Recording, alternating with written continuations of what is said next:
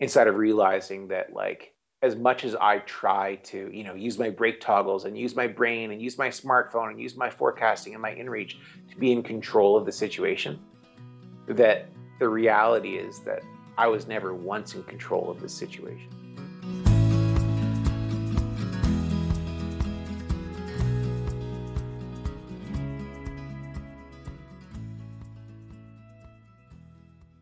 Happy Monday, folks. I'm your host, Mason Gravely. This is the Adventure Sports Podcast. Welcome to the show. Let's just jump right into it. Benjamin Jordan was on the show before, episode 524, I believe it was. Yep, 524. He was literally paragliding the length of the Canadian Rockies, and there's a documentary out about that. Never been done before. So unreal. Some of the stories would blow your mind. Some of my favorite stories I've ever heard on this show were from that episode. And this one, I was a little bit awestruck by just the ability for Benjamin to tell a story, to talk about things so nonchalantly, and just to do something so massively crazy, which is literally flying 3,000 kilometers, from Mexico to Canada, essentially, along the length of the Rocky Mountains, which is just nuts. And why he did that was to follow the length, or follow the route that the monarch butterfly takes every year. If you don't know, monarch butterflies, beautiful, orange and black butterflies. You see them, you Google a picture of them, you'll know exactly what I'm talking about. They migrate from up in Canada down to Mexico every year. One generation will migrate all the way from Canada down to Mexico to this very specific region. They all accumulate on these trees. There's so many butterflies on the trees that the limbs break. It's unbelievable. And then over the course of 3 generations, they make their way back to Canada after the winter is over. And so they're doing that trip now. And last year, around this time, is when Jordan was doing his trip, flying the path that they take from Mexico to Canada. Unbelievable journey. And his documentary about this experience, called Fly Monarca, is coming out in 3 days. It's going to air Thursday at midnight Eastern Standard Time at flymonarca.com.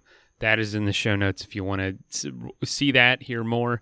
But we're going to get right into the episode. But before we do, I know Jordan's a big fan of this. Used gear.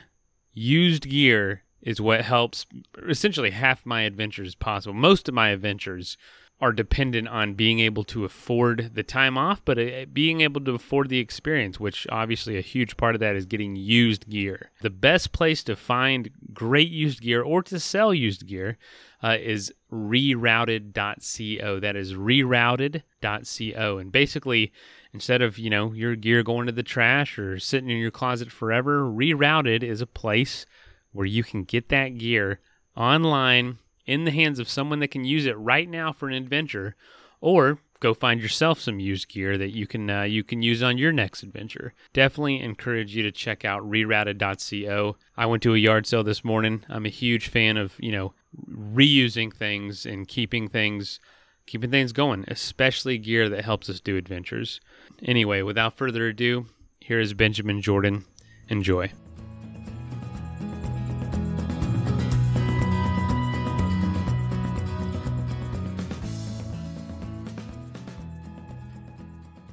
All right, folks, we're talking to pretty much a veteran of the show at this point. One of the coolest stories I've ever heard.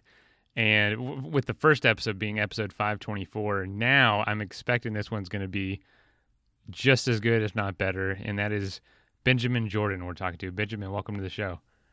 Oh, thanks so much for having me, Mason. This is awesome. Yeah. So you mentioned this right before I hit record that you're in Mexico. And I always ask first, where are you coming from? And wherever that is if that's not home, where's home? So what are you doing in Mexico? Well, we're kind of stuck here because the expedition that we're going to talk about, when that ended in September, I crossed the border back into Canada. Lindsay couldn't cross into Canada because of the border closure that's been in effect for over a year now due to the pandemic. So we needed to work on editing a film and doing all sorts of publicity stuff for the the expedition, and we needed to go to a place where we could both be. Now, I couldn't be in the States because I'd used up my 6 months there for during the expedition, being Canadian, and she couldn't be in Canada. So Mexico was the closest place that we could both actually be legally, and that's where we're at. Well, the last time we talked, you were on a bus up in British Columbia. Now we're talking, and you're in Mexico. How's the experience down there going? That's obviously an adventure in itself. Yeah, I mean it's pretty cool. We picked a pretty remote little area to be because we just in the name of staying healthy and that we didn't want to cross the paths of too many people, but realize now that that was kind of a recipe for going mad because we really don't see anyone other than ourselves. And when we do see people, because they're just passing and our Spanish is not great, it's hard to really build any kind of relationships. Not that this time, in the universe is really a time to be building new relationships with strangers anyway, right? So it's kind of crazy. We kind of live in a bit of a shoebox here down in Mexico, just surrounded by coconut trees. I've been learning to surf. That was the reason for coming to where we're at, just to have something to kind of stay fit, not I like to eat Mexican food, so I gotta stay active somehow. But yeah, other than that, pretty much I edit. I've been editing this film. It'll be like an 80-minute film, and I pretty much do that like 12 to 15 hours a day. So a lot of computer. Oh man, a lot of screen time. Wow. I get it though. I totally get it. This show's a lot of work, and people were like, "Oh, you get to talk to all these people all the time." I'm like, "Yeah." And if I'm not careful, that's all I do is talk to them and not actually get out there. But for you, you're editing film of something you actually did. For me, I'm always editing stories that other people are telling me, like we're doing now. But tell us about this adventure you did, because the last one we had you on, you did that you were paragliding the length of the Canadian Rockies over the endless chain over places people had never even tried to do this. And for this experience was a similar concept, but for a totally different reason. Yeah, and just big shot overview. This expedition makes that endless chain, which was the complete limits of anything that I ever thought I could do. It makes that seem small. And if I'm not mistaken, the limits of the sport. And the limits of the sport, yeah. I mean, the endless chain was North America or an American record, if not a world record, at 1,200 kilometers, and now we're talking closer to 3,000. So, Jeez. For me to really put it into perspective, though, I really need to take you back to the start where it all started, which was in fact in Mexico as well, not too far from where we're at right now. Lindsay and I were paragliding, and we're about maybe 40 kilometers away from where we'd started, and all of a sudden the clouds sort of overdeveloped, and without the sun heating the earth, there's no lift, and we ended up landing somewhere we hadn't planned on, up high, kind of closer to this big volcano. And so we're up there at about 3,000 meters and packing up, and are kind of taken aback by the amount of insects and butterflies that are flying around in this kind of alpine meadow. And we see that they're coming from this forest area, kind of coming from the forest and going to this little puddle of water, really no more than a puddle, but all kind of congregating around the puddle, going back to the forest. So we go into the forest and thinking, oh, this is kind of crazy. And then I look down, and I see, when I look down, I'm looking at what I realize are butterflies everywhere, dead on the ground. And for a moment, like, my heart stops, because I'm just thinking, like, oh damn, like, where am I? Like what's causing all these butterflies to die? Like, this is weird. And then I look up, and I look around us, and I see that all the trees, they kind of look strange. They look kind of like fuzzy, like there's some sort of strange fungus growing on them. The branches, they're all brown. They kind of have these same bumps. It looks like fungus. And then the clouds that had shaded us and cause us to land start to kind of part, and some sun starts to come into the forest.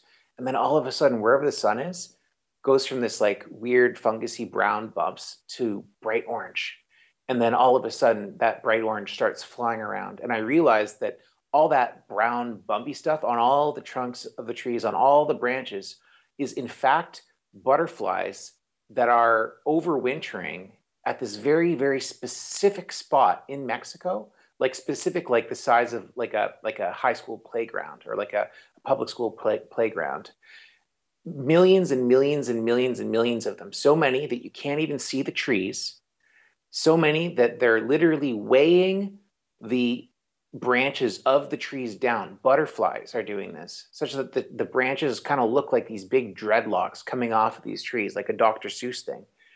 And we realized that we're in one of very few overwintering sites of monarch butterflies that have flown all the way there from Canada.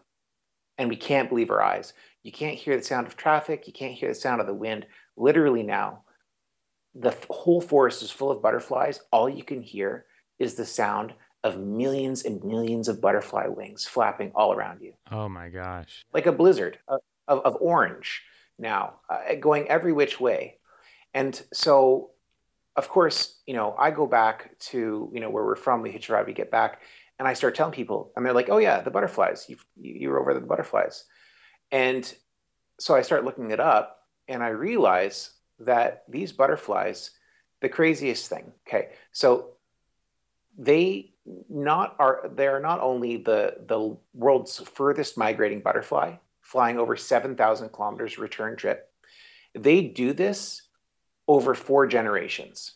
And while that might sound like, well, yeah, of course, they're an insect, they might live 3 months. All right. But they make it all the way from this specific mountaintop in Mexico, all the way to Canada. It takes them 3 generations. And then they fly back in 1 generation. They call it the super generation. Not just to Mexico, not just to the same state in Mexico, to the same bloody mountaintop where their great grandparent overwintered 1 year ago. Unbelievable. It's so bizarre. It can be explained how they have an understanding of where north is and where south is. They have an internal clock. And so kind of like lobsters, I guess they always go north. That's what I heard anyway. I don't know anything about lobsters. The monarchs, they understand how they are able to pick a heading and keep it, because with the sun's position and with their internal clock, they can figure out a direction like sailors did back in the day.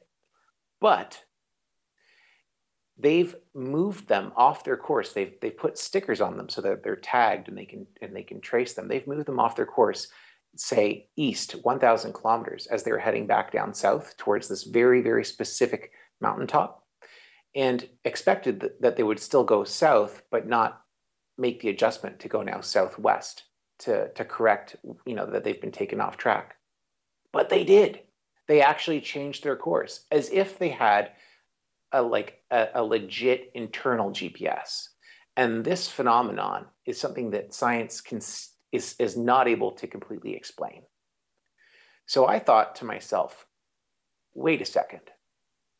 These little guys, these little orange, Post-it notes is what is literally all the credit I gave to a monarch butterfly, is not just flying all the way to Canada and back to Mexico.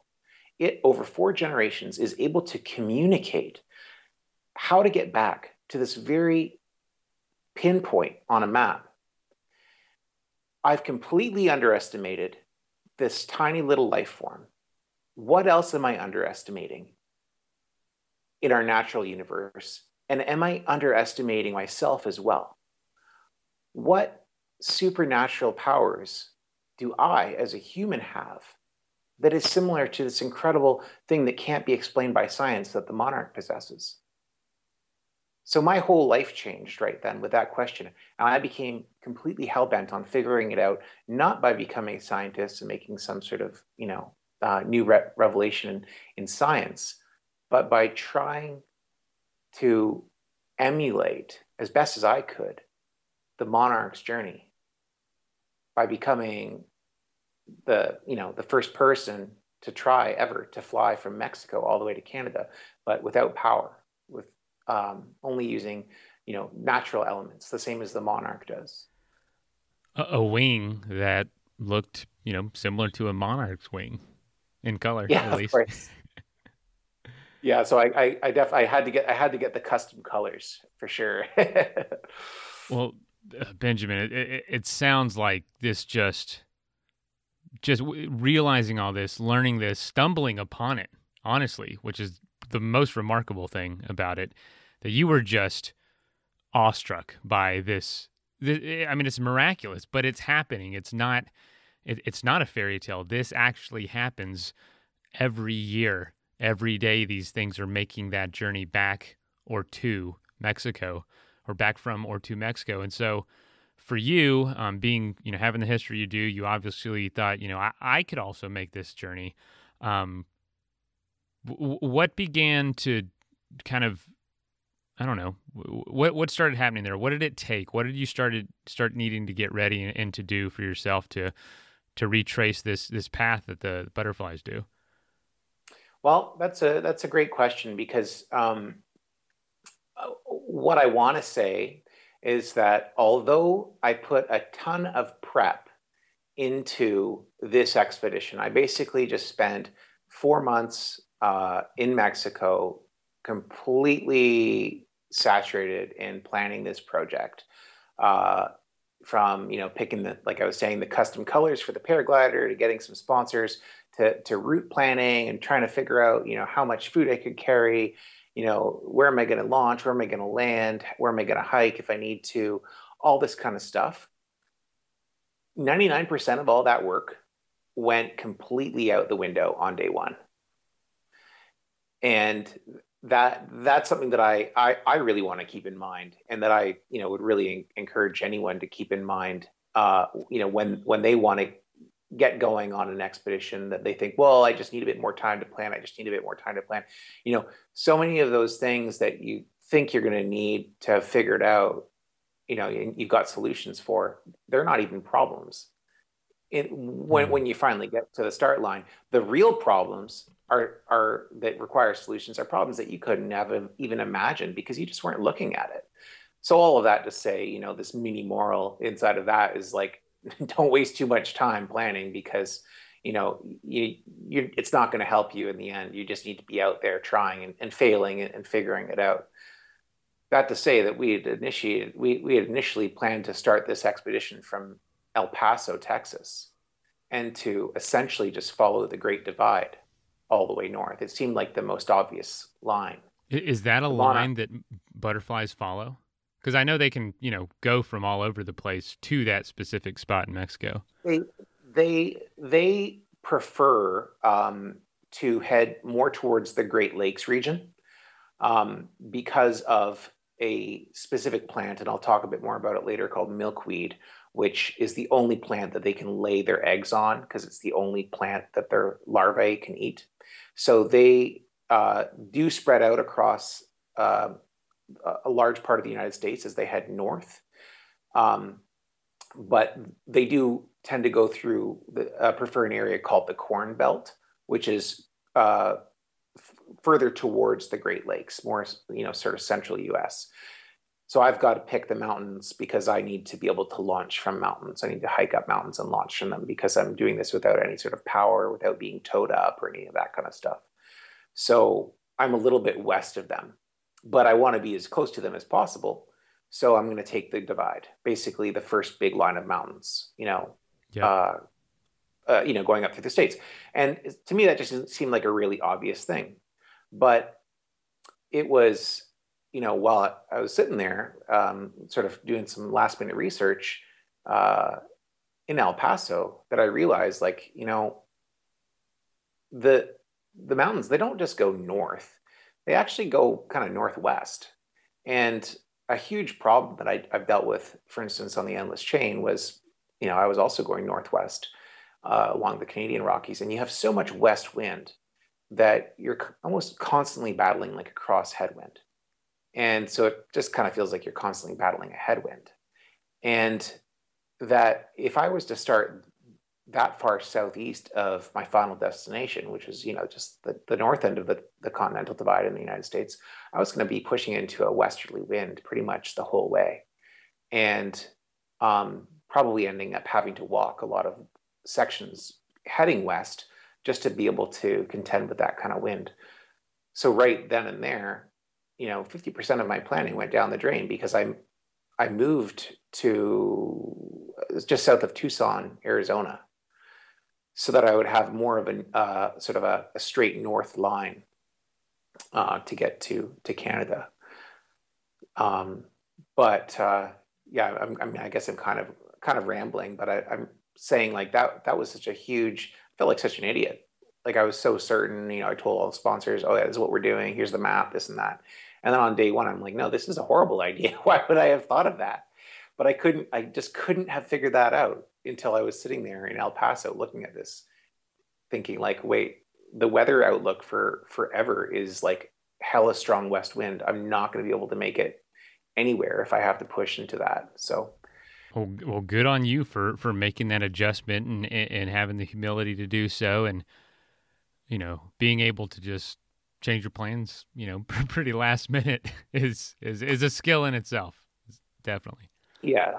I mean, it definitely it took some eating some humble pie. So, but before I forget to mention, I wanted to just share that this expedition was going to be unique because where I typically do something like this completely autonomously, I was autonomous on this expedition, but I wasn't completely alone because this time I had the good fortune of having my girlfriend and partner of 3 years, Lindsay Nicole, follow me in her van with all of her fancy camera equipment, so that in addition to the camera work that I was able to do, that I traditionally do, my vlogs, my various cams that I run when I'm flying, that she was able to follow me with some much higher end camera equipment, including a really cool drone. So that was all in the name of creating a next level documentary, which I'm super proud to be, almost finished editing right now. And so often during this conversation, I'll say we, and who we is basically me doing my expedition and Lindsay crossing my path every few days whenever she can get to me with all of her fancy camera stuff. When you decided to go, can you tell us, did you decide to leave also when the butterflies typically left? Like try to recreate the journey to that extent? Yeah, totally. They fly from, let's just say, Mexico City, which was halfway down Mexico. Like that's crazy. That's really far, all the way to the border where I started, and then keep going all the way to Canada. So I didn't fly the Mexican portion for a number of reasons, but started at the border of Arizona and Mexico. What was that like to start at the border? Pretty crazy. One thing I totally forgot to mention is that the whole lockdown and all that stuff that happened like literally like 2 weeks before we started this expedition. Oh, wow. So we couldn't do the things like that we had wanted to do. Like I was going to cross the border from Mexico into the United States. Everything was shut down. And so we actually thought we were going to have to bail on the whole expedition. And that was something that no one could have planned for. And literally like a day away from pulling the plug on the thing, we realized like, wait a second, like if we go back to Canada and like quarantine in the school bus, like we're going to be stuck in a school bus for goodness knows how long. We are out here in the middle of nowhere planning on seeing no one for the next, 4 or 5 months. Like this is actually the safest thing for us to do. So it was really scary for us because we weren't sure if what we were doing was even really legal in terms of recreating in this way during a unprecedented, at least in our lifetimes, pandemic. But that's what kicked it all off for us, was that basically all of the stores were like void of food, and the streets were completely empty, and any parks that we wanted to visit were completely shut down, and we had no idea. This was the unknown within the unknown within the unknown. So day one, I'm down there at this huge fence. It looks like something from medieval times. It's like 20 feet tall, made of like these sick, like 5, 6 inch iron bars that stretch, 25 feet into the air that dot the landscape 6 inches apart as far as the eye can see, separating Mexico from the United States. This fence has been there apparently for like 20 years. It's not anything new. So it's very intimidating. And I reach my hand through to the Mexico side and I bring it back. And all of a sudden realize, like, wait a second, like, this is ridiculous. I can't fly 3,000 kilometers in one season. There's a good reason no one's done this before. Paragliding is a very finicky sport. You need the right weather conditions to fly cross country. And I was pushing it with the endless chain, trying to fly 1,200 kilometers in the Canadian Rockies. Now I'm in the desert, way outside of my element, and I'm going to try to pull off 3,000. I'm kind of between a rock and a hard place because I realized that I almost certainly can't do this. Like, that's the logical part of my brain says that. Like, every ounce of me believes that that's the way it is. That's how I feel. But at the same time, I know that if I start, I'm going to finish it even if it kills me. And so there's this scary dynamic at play where I know that I can't do it, but at the same time, I won't allow myself to fail. And I've never really engaged in something like that where I have those two conflicting emotions. And so, I took the first step. But I left that fence. I left the fence and I walked straight towards a mountain that was about 2 kilometers north of that fence. And, I hiked up the backside of that mountain. There were border guards everywhere stopping me, asking me what I was doing. It was hard for me to explain, like, hey, I'm right. trying to paraglide. Not the most logical thing to explain on a good day, much less during a pandemic. I've tried to paraglide from Mexico to Canada. Are you American? Well, actually, no, I'm Canadian. I'm just making my way back home. I'm following these butterflies. I didn't tell them that part. Okay. Yeah. I didn't want them to think that I was that crazy. So, and I'd like to say that, I hiked up that mountain and then I cleared a launch from the cactus and the rocks and I flew on the next day. But, that's not how it went. Not at the start anyway. I flew from that mountain the next day, but the winds were so strong that I really couldn't move. A paraglider flies at about 35 kilometers an hour. That means if you're flying in winds that are about 35 kilometers an hour, you're literally stuck, like you're on a treadmill, like you're trying to paddle upstream in a canoe at, where the stream is moving as fast as you could possibly paddle. So I was stuck there in this strong west wind that would only blow me east. There was nothing I could do. And that wind held up for an entire week. So after day one of realizing, like, no, I can't fly in those conditions, I had to just basically sit there at the bottom of that mountain by this little stream and wait for an entire week. Oh my gosh. So that's what you did? Yeah, that's what I did. But what do you do with your time? Oh, man. I know you play a ukulele, don't you? Well, right. So on this expedition, because I've definitely had put a lot of hours into the ukulele on previous expeditions. I wanted a new challenge, not just in paragliding, but in music. So I acquired a very small 5-string banjo, and I figured that would fit well into the sort of Americana kind of theme that I was going for. And I practiced the banjo. And so I downloaded some tutorials onto my phone, and I spent, a week playing the banjo and waiting for the wind to get better. I also had a book of like Sudoku,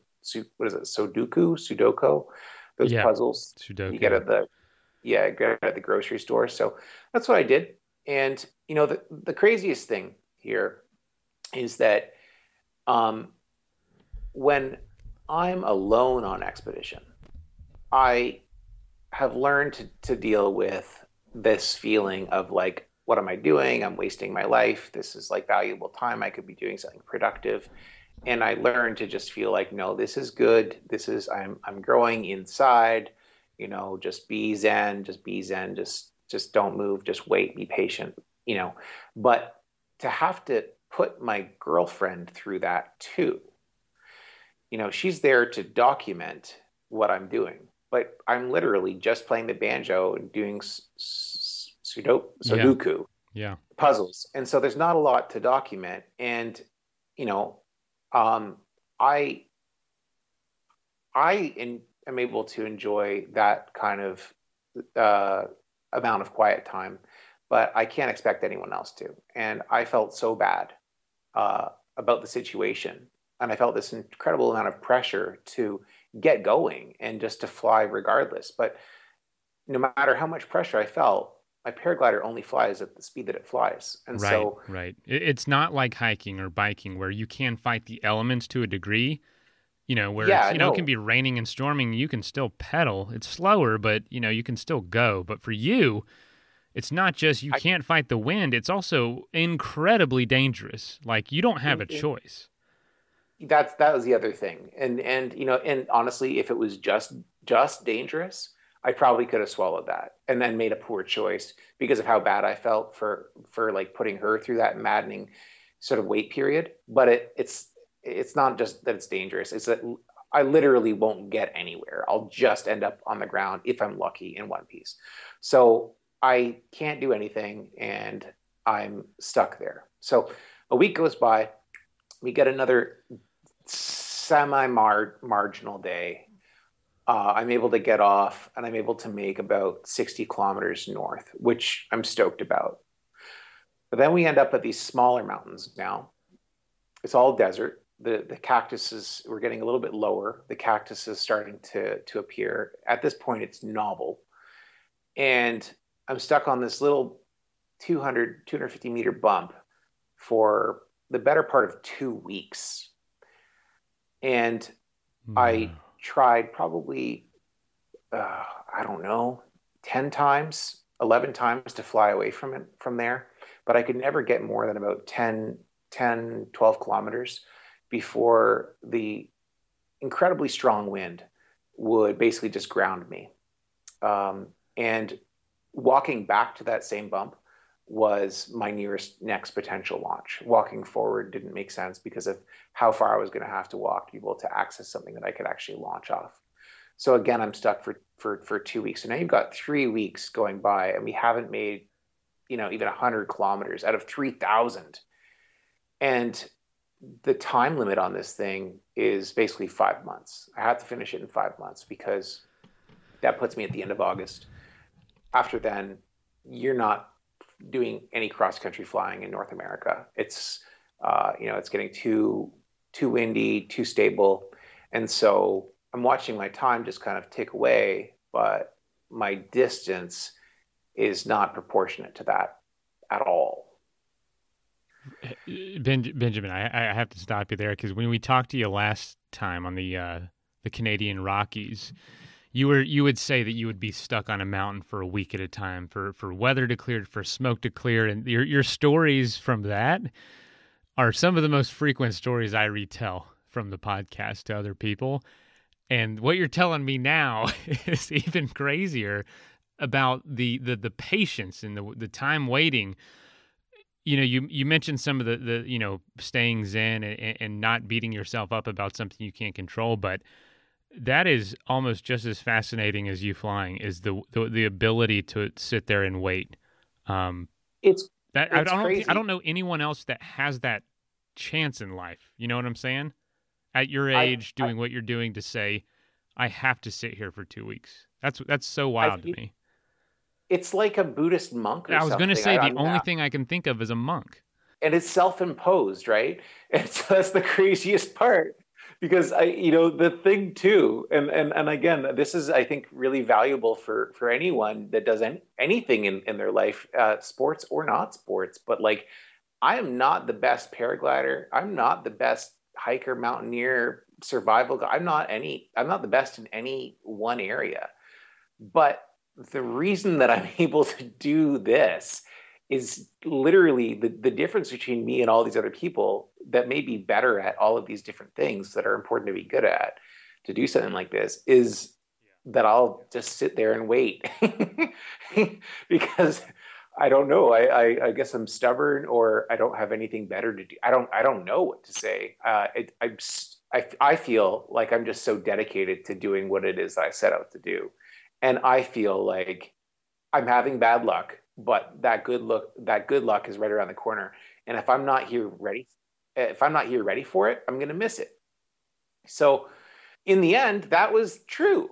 In the end, that was true, but it didn't get good so fast. I flew from there. I had maybe a 40K up to around Tucson, and then I had a huge flight for me at that point, because I had been having all these bad little flights of like 10 kilometers. I flew maybe 110 kilometers north of there, and I was so excited. I thought like, okay, this is it, and we're at this area.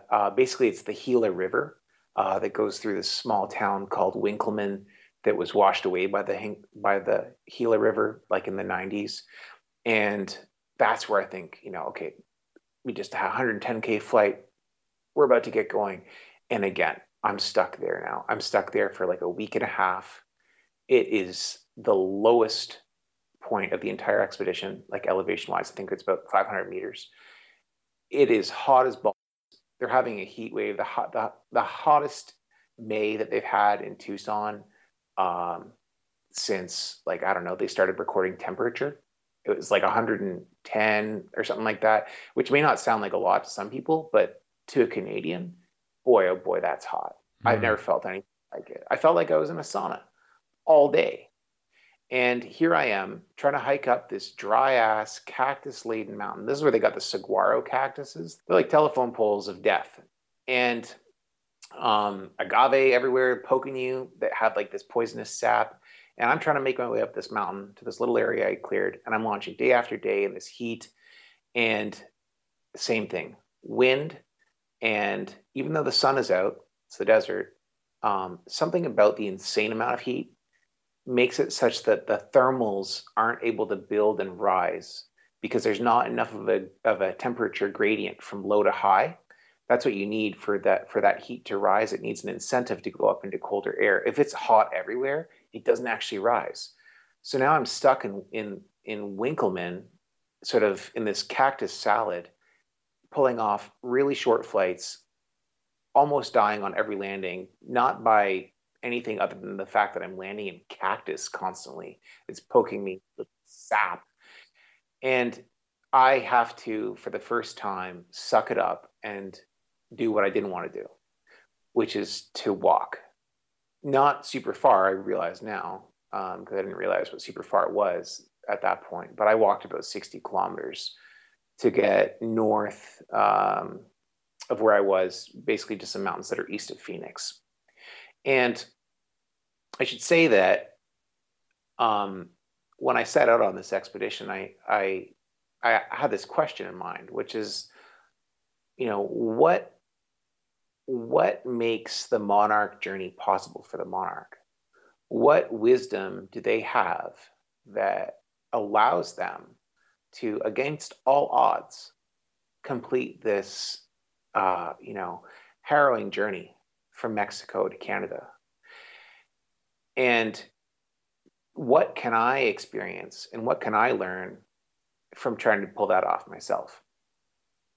So in this, at first I thought what I was learning was patience. And I was telling myself, okay, that's one thing the monarch has to do. They're also flying a very slow aircraft. If it gets too windy, they have to land. They have to wait.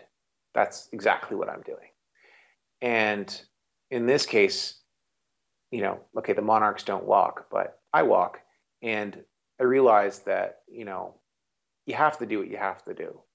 That the objective is to move forward. And it's not, I was really getting caught up in my own pride in terms of, just wanting to have flown the whole way because I wanted all the, pilots in the world and in the United States to hear about the story and be like, whoa, he flew the whole way, so that was a big one for me, to just sort of get over.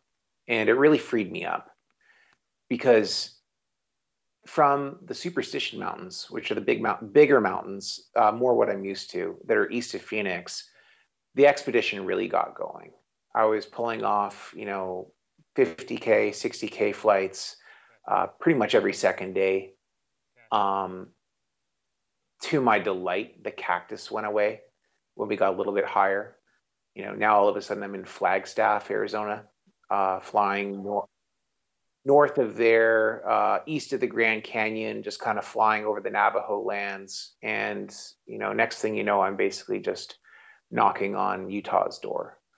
So, just kind of sucking it up and taking those few steps just to get myself a little bit further along was really what I needed to be able to do. And although I was still behind schedule, as far as distance covered for like percentage of the distance that I covered versus percentage of the time that I had left in the season, I was starting to feel a lot better. And yeah, I mean, Utah is beautiful. Like, I had to walk some portions of that too, which made the other walking seem like nothing because of the national parks. I'm not able to fly across or fly within monuments or parks. So I walked across basically Grand Staircase and Zion National Park to get to an area just north of St. George, Utah. And that's really where things got good. I mean, Utah is the epicenter of paragliding in the United States for a reason. I mean, it's just full of awesome mountains and awesome access to those mountains. And so I'd never really been there before, but I was stoked to be there and pretty much dead set on laying down some really impressive flights. And that brings me to an important experience that I had when we got to this mountain called Monroe Peak, which is near Richfield, Utah, maybe about 200 clicks south of Salt Lake City.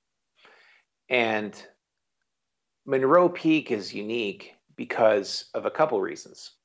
One, it's the first launch that I'm going to fly on the entire expedition where I'm not just clearing a tiny little patch on the side of a mountain and just, throwing a Hail Mary to get off. This is an established paragliding launch. This is a place where people have been flying for, 30 years or more. This is a place where some of the longest flights in Utah or in the United States have originated from. So I'm up on Monroe Peak. It's like 3,400 meters, something super high, and I'm stoked. And because it's an actual launch and there's, a road going up it, other pilots are also there. So I'm a little bit intimidated. I don't want anyone to know what I'm doing because that's a whole other story. I won't get into it, but I kind of just casually launch and, spin around and look to see what other pilots are doing. The other pilots don't really seem to be going anywhere. It's a bit windy, but the wind is from the south, so that's not going to hurt my northern travel, I thought. So I head north, and to my surprise, I look behind me, and there's another pilot, and he's kind of chasing me. And he's on a similar glider to what I'm flying, so I'm thinking, oh, this could be all right. This is kind of different. We're going to fly together. We can help each other find lift. This could be a really big flight. And so, we're going, and for a while, I'm doing a little bit better than he is. And I'm kind of, got a bit of a chip on my shoulder thinking like, yeah, that's right. I've been out here for like 2 months now flying, every day I can. Like, of course I'm badass, and I keep going and, he catch up to me and then he gets a climb and I join him and, I keep going, but I'm kind of leading out front and I'm getting lower and lower at some point. And I look behind me and he is just getting screaming high in this climb. And I turn around to try to get back to where he's at. He's not too far behind, but the wind is so strong now that I can't even get there. And so I realize I have to turn around and find my own climb somewhere out front, somewhere further north, but I don't find one. And I end up in this canyon. I end up landing backwards in this canyon because the wind is so strong. I'm moving backwards when my feet touch the ground. And I look up and I see him just a dot under the clouds, and he's going north past me now. So I'm feeling like I'm feeling like a lot of a failure right now because I was cocky and pushed out in front of him when I should have stuck with him. And, he turned out to be sort of, I guess, the turtle that, appeared to be winning the race. But the craziest thing was now I'm hiking out of this canyon, found some water, hiked out of the canyon, and I'm trying to figure out where I'm going to launch from next. And I'm thinking, all right, well, I've got to walk about I've flown about 40 kilometers. I can't walk back to Monroe Peak. I'm going to walk to the next potential mountain that I could launch off, which, because they're smaller in that area, I have to walk about 40 kilometers north. So it's going to take me all night. And I look on my phone to see if he posted his track to this sort of, it's kind of like social networking for paragliders, where they share their tracks after they fly. And he posted his flight. And, keep in mind, I flew about 40 kilometers that day. I wish I hadn't looked. He flew 160 kilometers. He flew 4 times the distance that I've flown. And he was in the sky for another 4 hours. I'd only flown for about an hour that day. So at that point, my ego is just like reduced to like the size of a raisin, and it's bruised. And I'm tossing and turning in my tent at the mouth of the canyon that I walked out. And I'm trying to figure out, like, all right, do I go north or do I go back south? Because if I go back south, which is completely counterintuitive, I can fly again from Monroe Peak and I can just delete my track log and never share that track log. And maybe I can fly 160 kilometers myself. And no one will have to know that, Benjamin Jordan flew a quarter of the distance of some local pilot when he came through Monroe Peak on his expedition. And, if I do go north, if I do just keep walking, then that's the story. And I realize that I'm stuck between this rock and this hard place because part of me wants to go back to erase this from history. But I realize that part of me is so hell-bent on trying to appear better than I am. And this other part of me that tells me that I should just walk forward is essentially saying, like, I am only as good as I am. And I'm not as good as that other pilot. And I appreciate what an egomaniac I must sound like right now. But I just want to be honest about this experience, because for me, it was very real. I was about to walk 40 kilometers back. It would have taken me an entire day back on an expedition where I'm already behind schedule in order to hide my footsteps that I was ashamed of.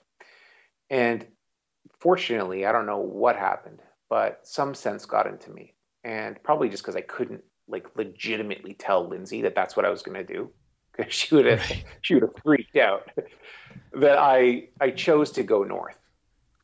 And that was hard. But here's the craziest thing.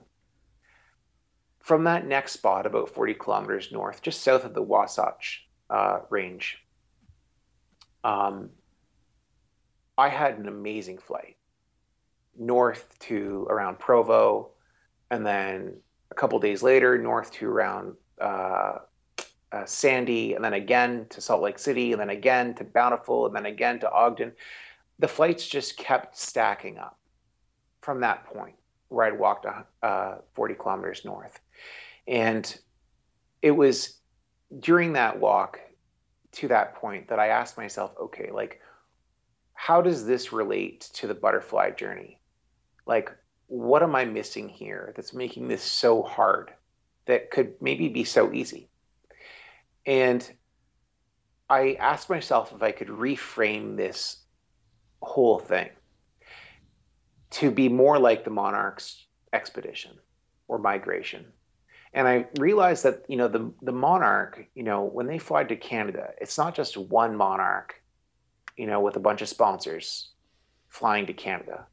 It's 1 million or 5 million or whatever it is that year, monarchs flying to Canada. And they're not all going to make it, but they all do it anyway. And they're doing it not as individuals, but they're doing it as a community. They're doing it as a species. They're doing it because it's what moves their species forward. And so I asked myself, like, could I do this? Could I be doing this not just for me, but could I do this for paragliders, for all paragliders, not just in the States, but all across the world? Could I do this for all sportsmen and all sportswomen? Could I do this for our species as something that could inspire everybody? And as soon as I asked myself that, it felt a lot, I don't know, it felt a lot less heavy. And I didn't feel so much like I'd failed inside of not being able to pull off a flight as big as, Billy Bob. I felt like I was succeeding because regardless of the conditions, I was continuing to move forward however I could. And that was so rewarded by this series of flights that followed. Almost every single day, now I'm hiking, flying, sleeping, eating, hiking, flying, sleeping, eating, hiking, flying, sleeping, eating, kind of in this meditative cycle of doing this thing that I absolutely love and being completely immersed in it. And maybe not flying 160 kilometers ever. I never did. In fact, I never flew further than that one big flight I did down in Arizona, 110 kilometers. Most of these flights are 50 kilometers, 60 kilometers. But now I'm flying every single day, or just about, for a month, and for an entire month, for the whole month of July. So very quickly now, I'm in Idaho, and I've made up all the time I lost down in Arizona.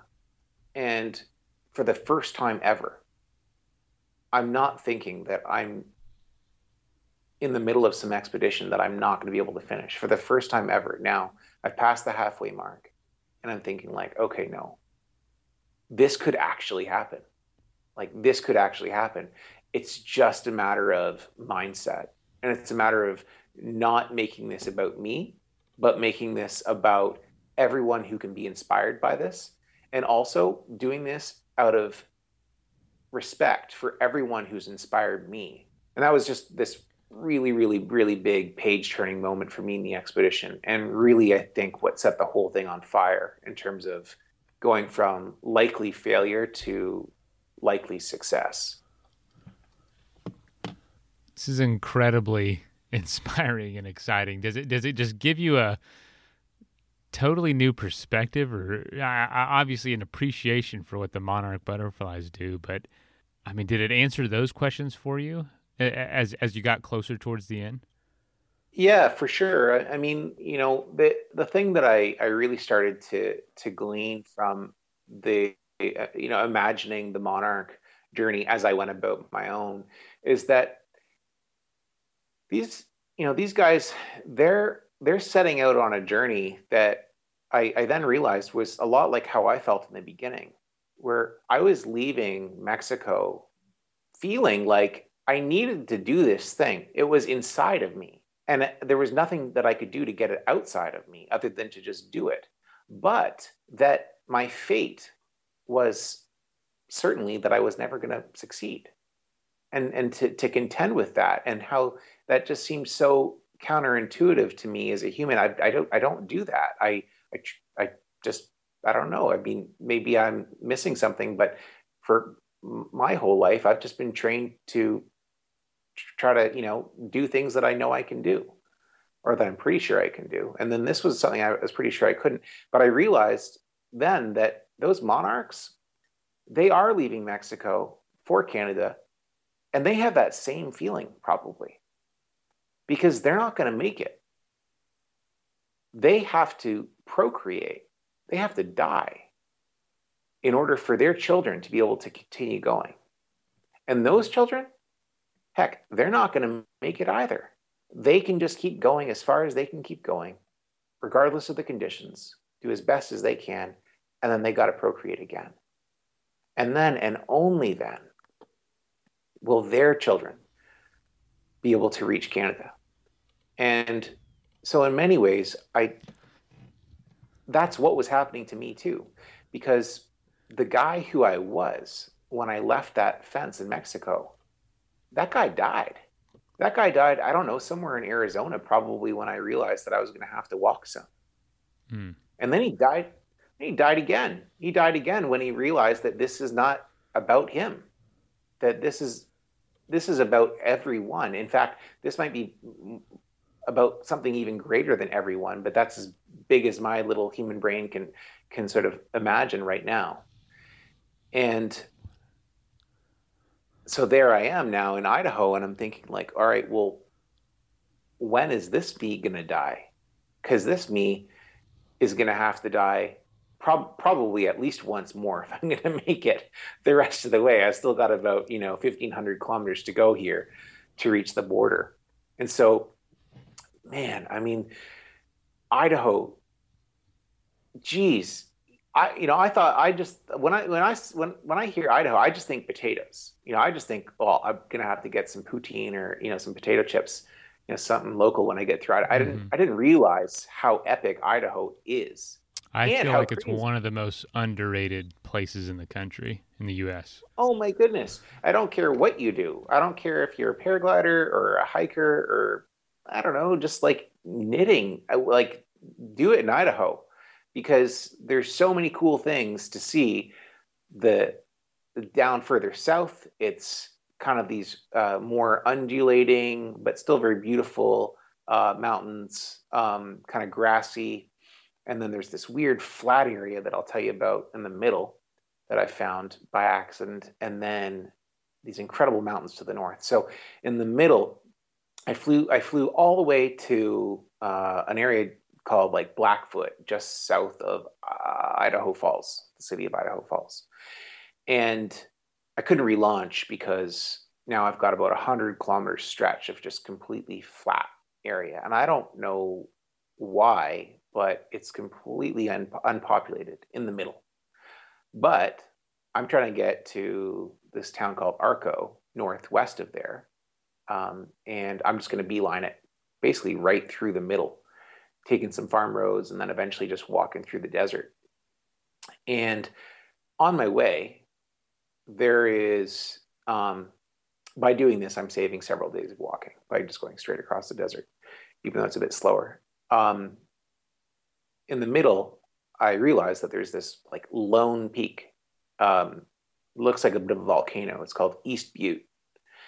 And it's only about 200 meters, but it's steep as all heck. And I decided, well, I may be able to launch from there and be able to fly the remaining half of this flat portion to the Rockies.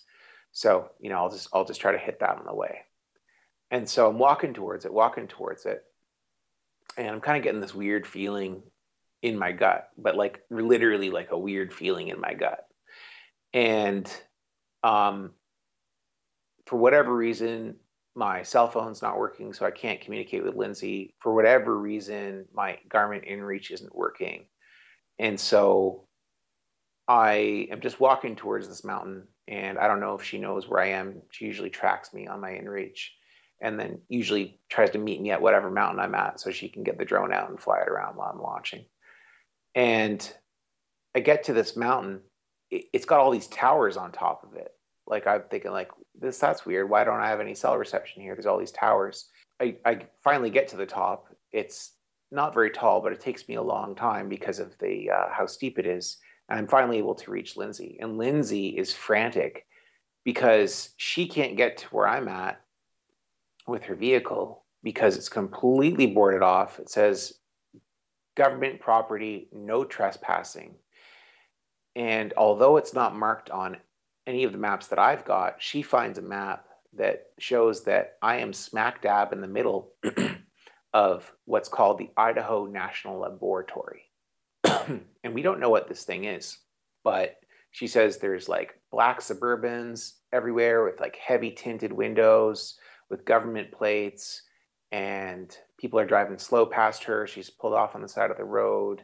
And now I'm up on this thing, and I'm thinking like, all right, well, I'm just going to try to fly out of here, and worst case scenario, I'll just fly to the highway and then I'll just keep walking. Anyway, I get my paraglider out, clip in. Cycles are very strong coming up the hill, so I'm thinking like, okay, this is going to be good. And I launched the paraglider, and all of a sudden, everything just feels super weird. Like I've been flying every day for the last month almost, and I've never felt anything like this. Not very high off the ground. This is a very small mountain. I realized like I just need to get to the ground as fast as possible. Something is wrong with my paraglider. I don't know what's going on. And all of a sudden, the left side goes in. Like this is a wing that can fold up. So, but it's kind of like the equivalent when you get a deflation on one side. It's like you're in an airplane, and then all of a sudden you look at the left side, and the left wing is gone. Like that's not a good situation. So fortunately, these paragliders, they're designed to reinflate. But then boom, I lose the right side. Then it comes back. Then boom, the whole center goes, it folds under. So I'm just myself, literally thinking like, okay, I just got to get down. I just got to get down. This is not safe. I'm too close to the ground. This is how people get hurt. So I get to the ground. My flight lasts a total of a terrifying 50 seconds. I fly like half a kilometer, and I hike out of there as fast as I can. And just as I get to the highway, I pass this massive billboard underneath, and then I look up at it, and it's got this huge sign with an arrow that points to where I was at, and it says nuclear waste or radioactive waste management site. And what I quickly realized had happened is I had trespassed into one of the most secured areas that I've ever come across, and it's the world's largest center for nuclear reactor testing. I already said in the world, but it's the Earth's largest nuclear reactor testing facility.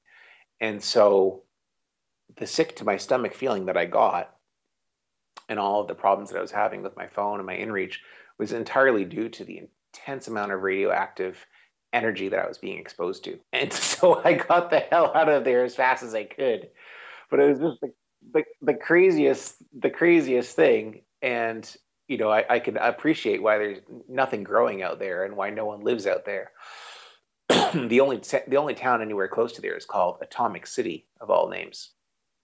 And when I walked past there, I realized that there's really no one that lives there. Apparently there's 13 residents, but I didn't see them. All you can see are these what appear to be fallout shelters, sort of on the side of the road, and some interesting history, no doubt. So, Idaho, not just potatoes. But yeah, I eventually did make it north to Arco, actually the next day, and my God, what an amazing place. That was really the start of what I felt like would be the rest of the journey, because I cut my teeth on the Rocky Mountains up in Canada, and now here I am finally at these mountains that I can see on my map will ultimately connect to the Rocky Mountains of Canada. No more flats, no more monkeying around with little volcanoes and little bumps, here and there, just big, long mountain ranges. And, what I felt would be like a rocky kind of red carpet to my homeland. Was it? No, in fact, it wasn't.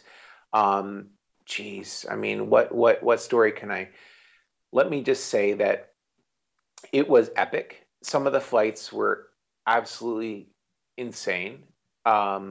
I landed, at times way high up in the wilderness, in some of these mountains in Idaho, and would have to wait out, a couple days of storms. Finally, it started raining. It hadn't rained the whole expedition before being able to fly along. But finally, I made it to the Continental Divide.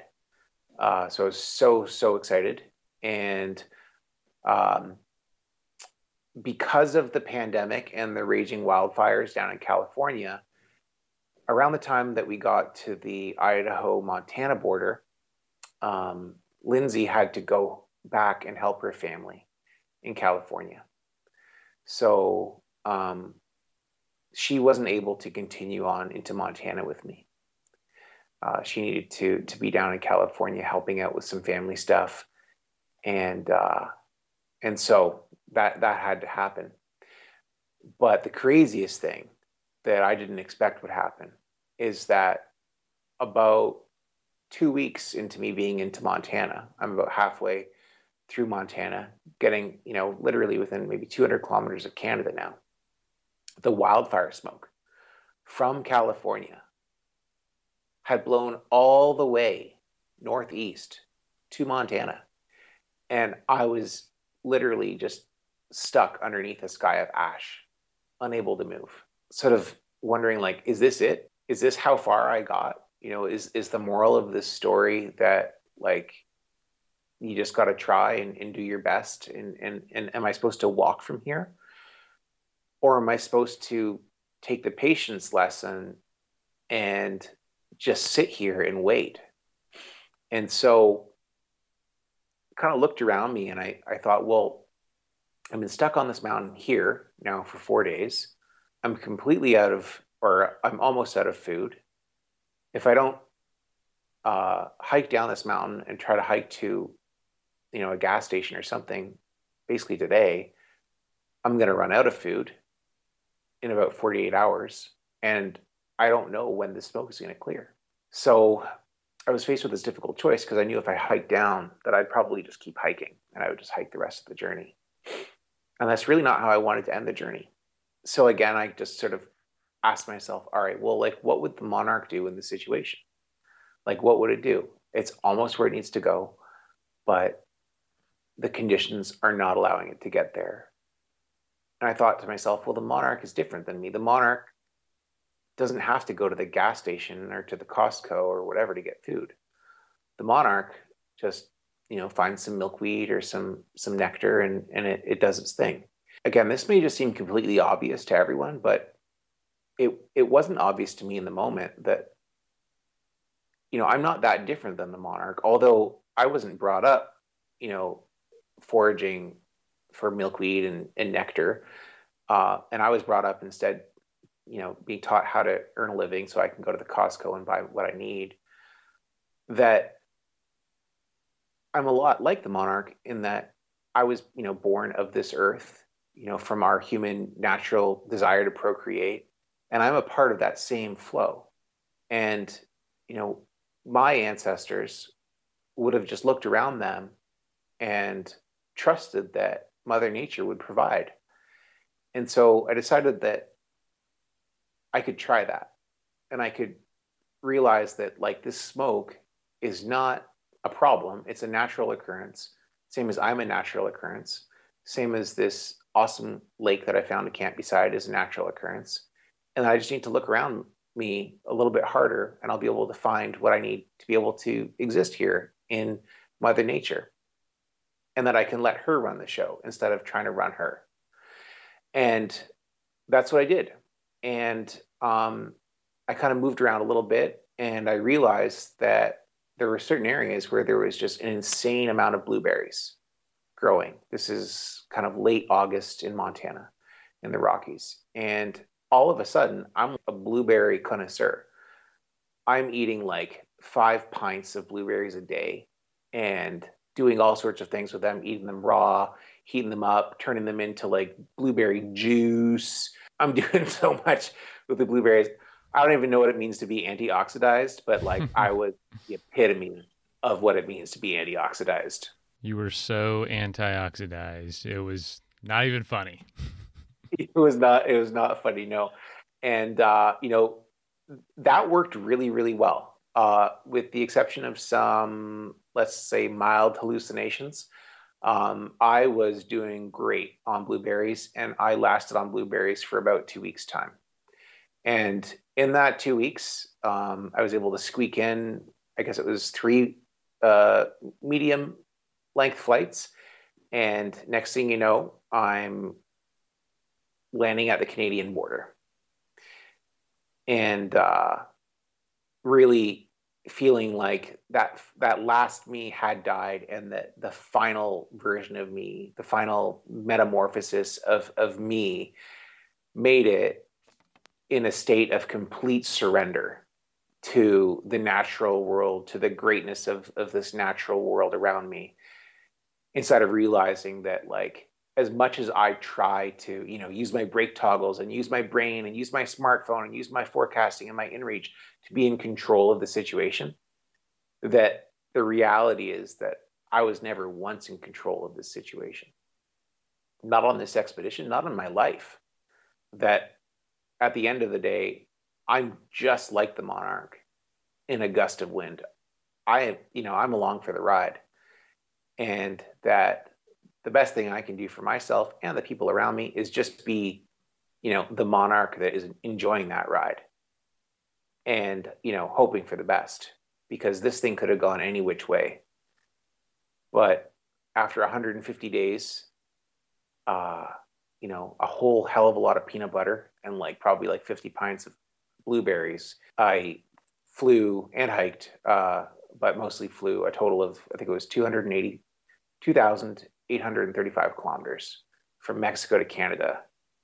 And I got a pizza. I got a pizza. The best adventure meal available. Yeah, no, I got a pizza at there was a gas station right there. I got a pizza and had to explain to the border guard, hey, I'm Canadian. I'm coming home. When he asked me where I'd been, it was kind of difficult. I just said, yeah, I've just been paragliding. What a variety too on this route.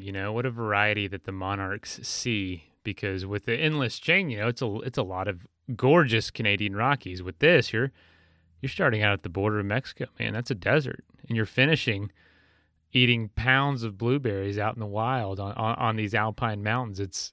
And going through Utah and Idaho and all the canyon lands and all of that. What a variety to see on that 3,000 kilometers.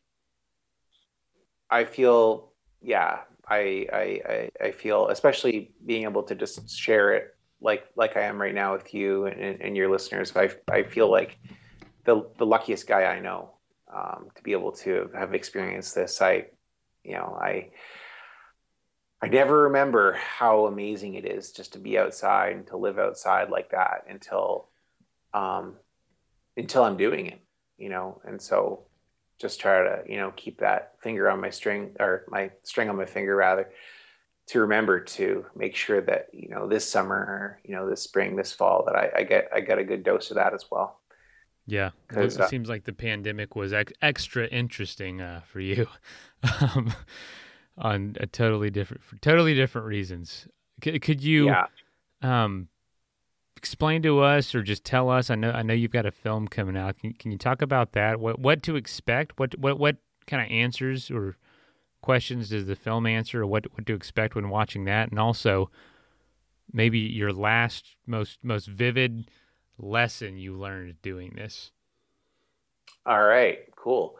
Well, so right now, and for the past really 6 months, I've just had my head down editing this massive film project.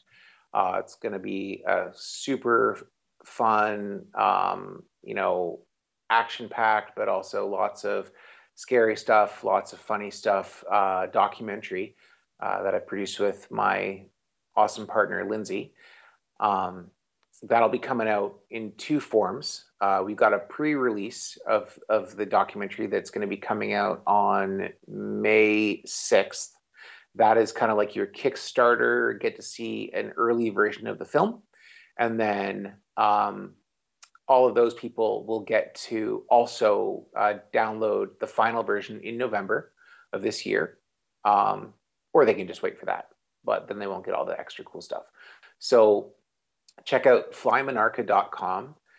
It has so many of the stories that I've shared with Mason today, but with crazy visuals that you will not believe, including lots of really great air-to-air stuff that Lindsay was able to shoot with the drone, and some stuff that I didn't say because, I got to save something for the movie. So flymonarca.com. And also, there you can find photographs, cool hand-drawn adventure maps, track logs, if you're into that, if you want to see exactly where I hiked, exactly where I flew, you can see all that kind of stuff too. And something that's really important, we've got a call to action there as well, which is that we want to encourage people, especially people living in North America, to plant milkweed seeds. Because I didn't get into it, but essentially this whole project has a sort of a environmental edge, which is that we want to let people know that this monarch species that's been doing this incredible migratory route for millions and millions of years, any year now could be their last. If you look at their numbers, they've lost 90% in the last 20 years. And that's all due to the monoculture farming that we're doing, across North America, and the eradication of milkweed, which is the only fruit that their offspring can eat. So the solution is very simple, is that everyone just plant a few milkweed seeds in their yard. And the side effect is that they get to have butterflies coming around their house, and they get to feel awesome. Oh yeah, who wouldn't want that? And this inspiring species that has so much to offer. Like, I mean, look what it offered me. Goodness knows what it could offer everyone else. On top of just being an important part of our ecosystem, we'll get to live on, and then our children get to see that, and their children get to see that, and their children get to see that. So that is what's going on. That's all at flymonarca.com. And that little bit about, taking care of things, like planting, a few milkweed seeds so that our great-great-great-grandchildren get to experience monarchs, is really my big takeaway from this whole thing. It's that, like monarchs, we humans can live, life either as I was living, which is that I'm here for me because I need to record my greatness to leave my legacy so that people don't forget me. Or we, or I, can live like monarchs live, which is that I am here, yes, but I am here for we. And I am here working as hard as I can. But all of that work is entirely focused on creating a better situation for the next me. And all of their work is going to be focused entirely on creating a better situation, a better circumstance. In this case, it's just flying north, but that's amazing that they do that for the next version of them. And the monarch has really shown me that, and has transformed me from someone who only thought about me, from someone who thinks about everyone. And not just everyone that's alive right now. Yeah, they're important. But what's really important is everyone who's going to be alive in 100 years. And to really put that into perspective, and to understand that that's what my life is about. It's not about me. It's not about us. It's actually about them that are coming. And that if I can help people appreciate that fundamental feeling, then I feel like we're all a significant step closer to doing what seems to be the impossible task, which is taking care of this home that we all share. Wonderfully said. Wonderfully said. So we know where to check out the film. We know what to do, an action step to take. Plant some milkweed. It's beautiful, by the way. I saw a monarch recently, and I remember we were talking, and I thought, it's unbelievable that all of that is inside that small little paper-thin creature. It's unbelievable. It's amazing. It is amazing. It is absolutely amazing. Well, Benjamin, it was another just complete grand slam of an episode of an interview. I'm inspired. I don't even know what to do with this excitement, but that was I just can't even imagine the feeling of being able to fly like that and be able to retrace the steps of one of the world's most mysterious phenomenons. Oh, great. Well, I appreciate you saying that. And I'm so delighted to be able to share this way, and, through through your medium. So thank you so much for having me on and for taking the time to hear my stories.